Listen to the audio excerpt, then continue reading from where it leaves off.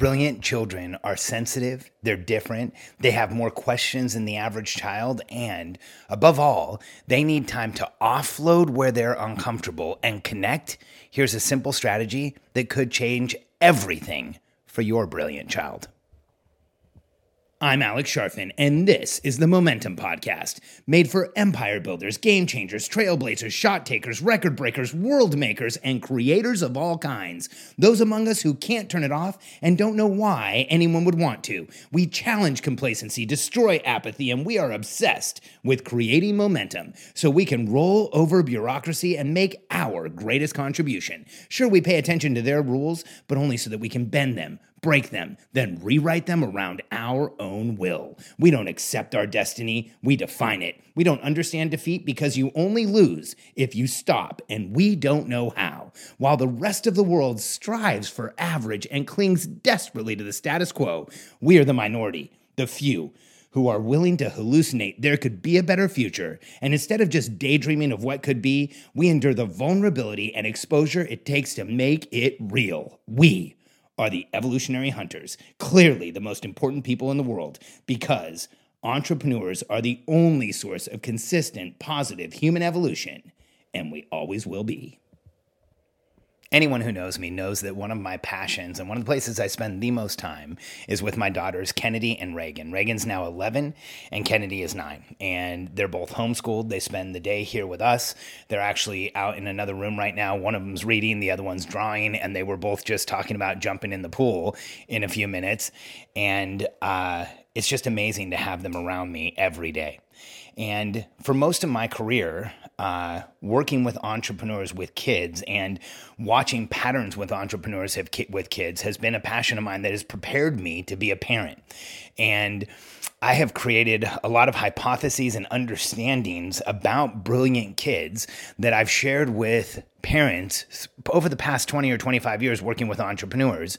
And over that time, through sharing strategies and getting feedback, I've been able to deduce what are the most effective strategies to help a brilliant child. And eventually, all of these strategies and understandings are going to go in a book called Defending Brilliance, because I believe brilliance is under attack today.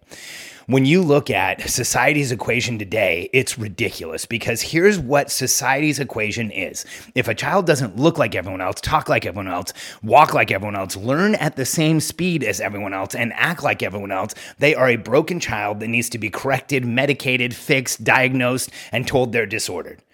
However, if you look at history, it proves over and over again, beyond any shadow of a doubt, that if a child doesn't look like everyone else, walk like everyone else, talk like everyone else, learn like everyone else, and act like everyone else, that is exactly the brilliant child that is going to change the world.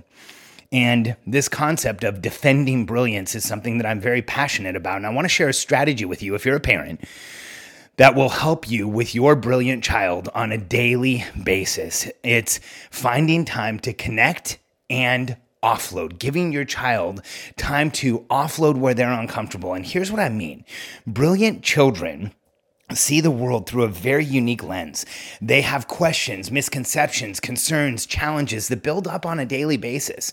And over time, you might actually see your kids start to act in ways that are frustrating and challenging, and have behaviors that bother you and frustrate you, and maybe even create a lack of connection with you.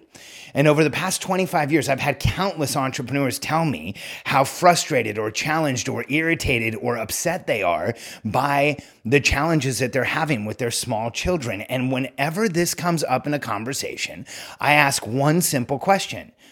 When does your son or daughter have time to connect with you and offload where they're uncomfortable, to connect with you and ask questions, to connect with you and get verification of what's going on in their lives?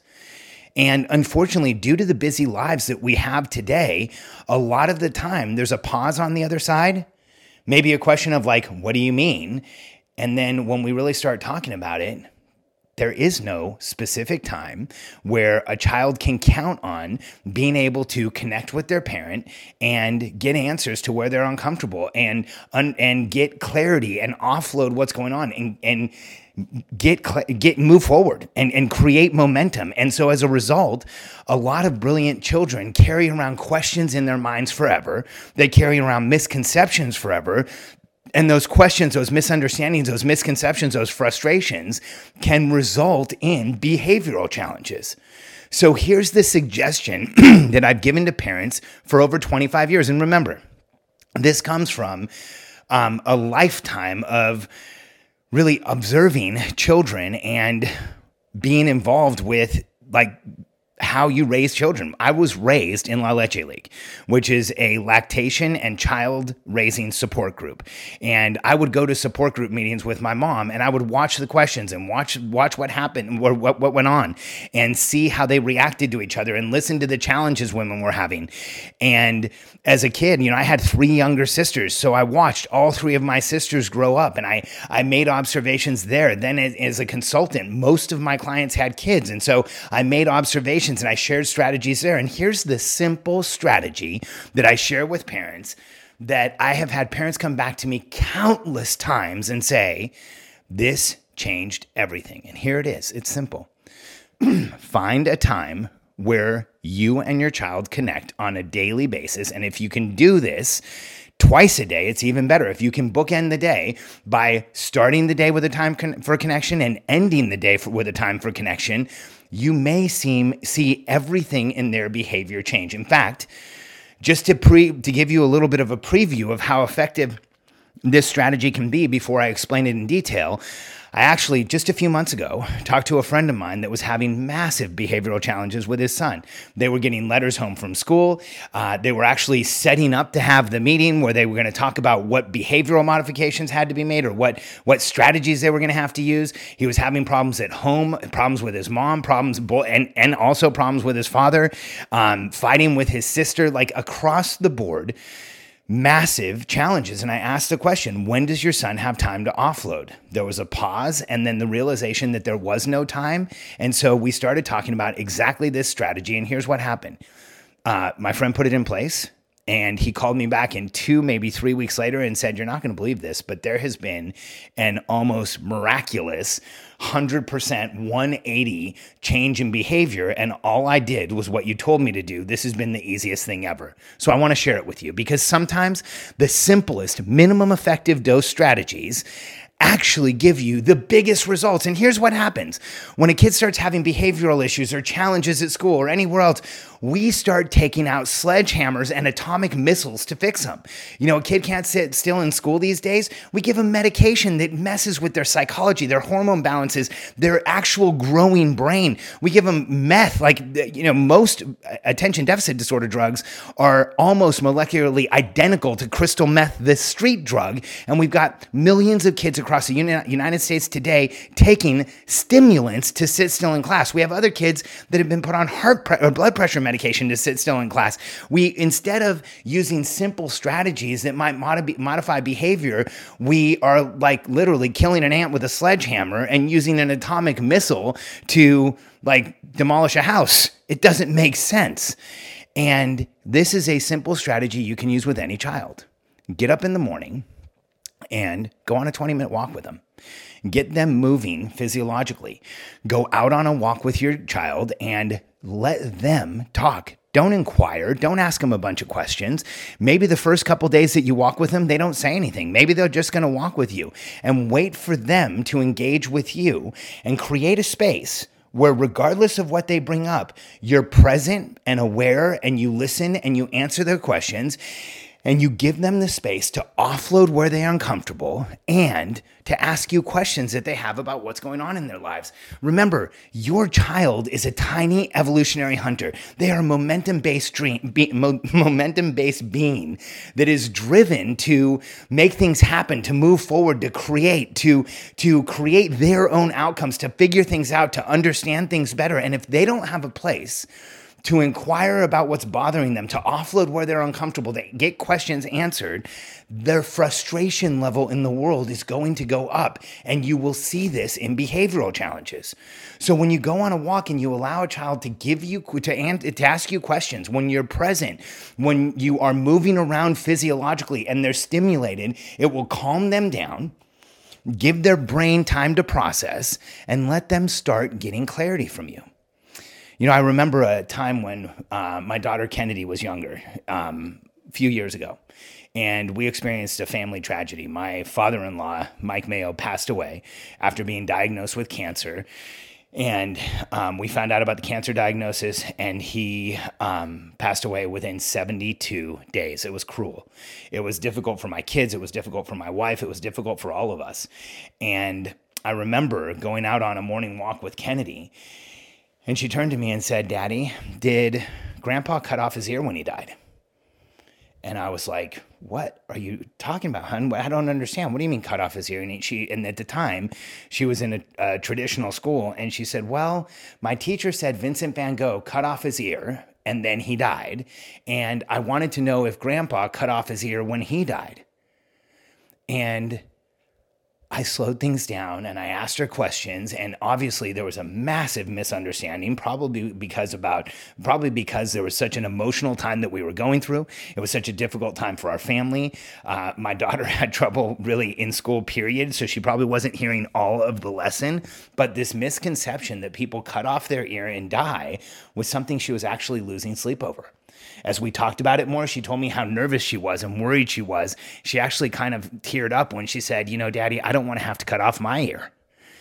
And I spent the time with her to unpack what she was thinking, to help her understand what really was going on and what really had happened with Vincent van Gogh, to get clarity around her grandfather's death, and to calm down the massive amount of confusion that she was experiencing and feeling.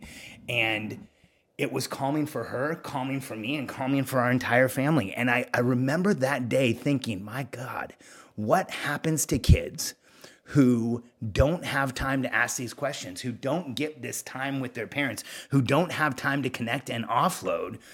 What happens to kids who just carry these misconceptions around and don't have anyone that they can talk to about it, or don't have that time with their parents where they feel comfortable enough, where they have this space, where they're physiologically stimulated, where they know it's a safe space to ask questions?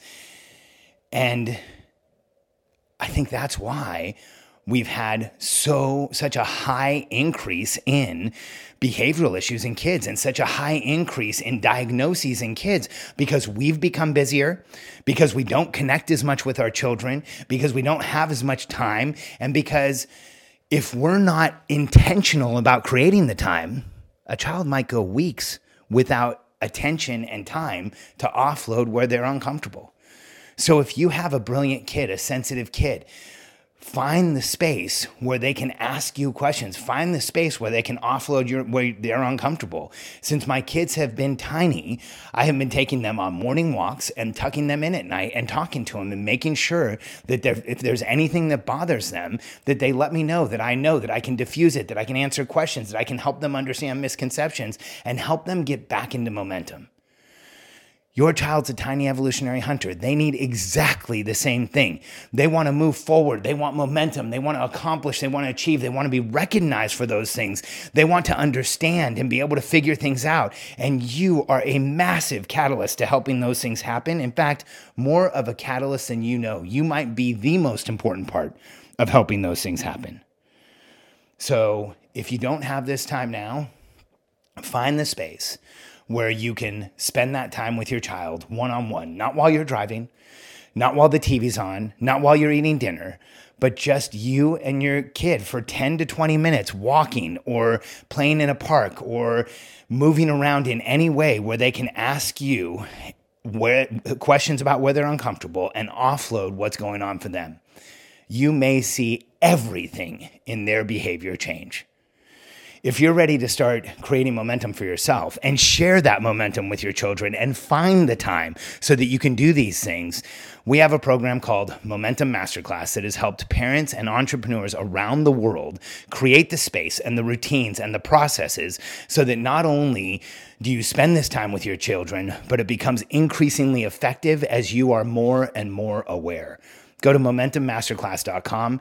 It is the exact keystone habits that our clients use at the very highest level to create the life they want, and they'll work for you as well.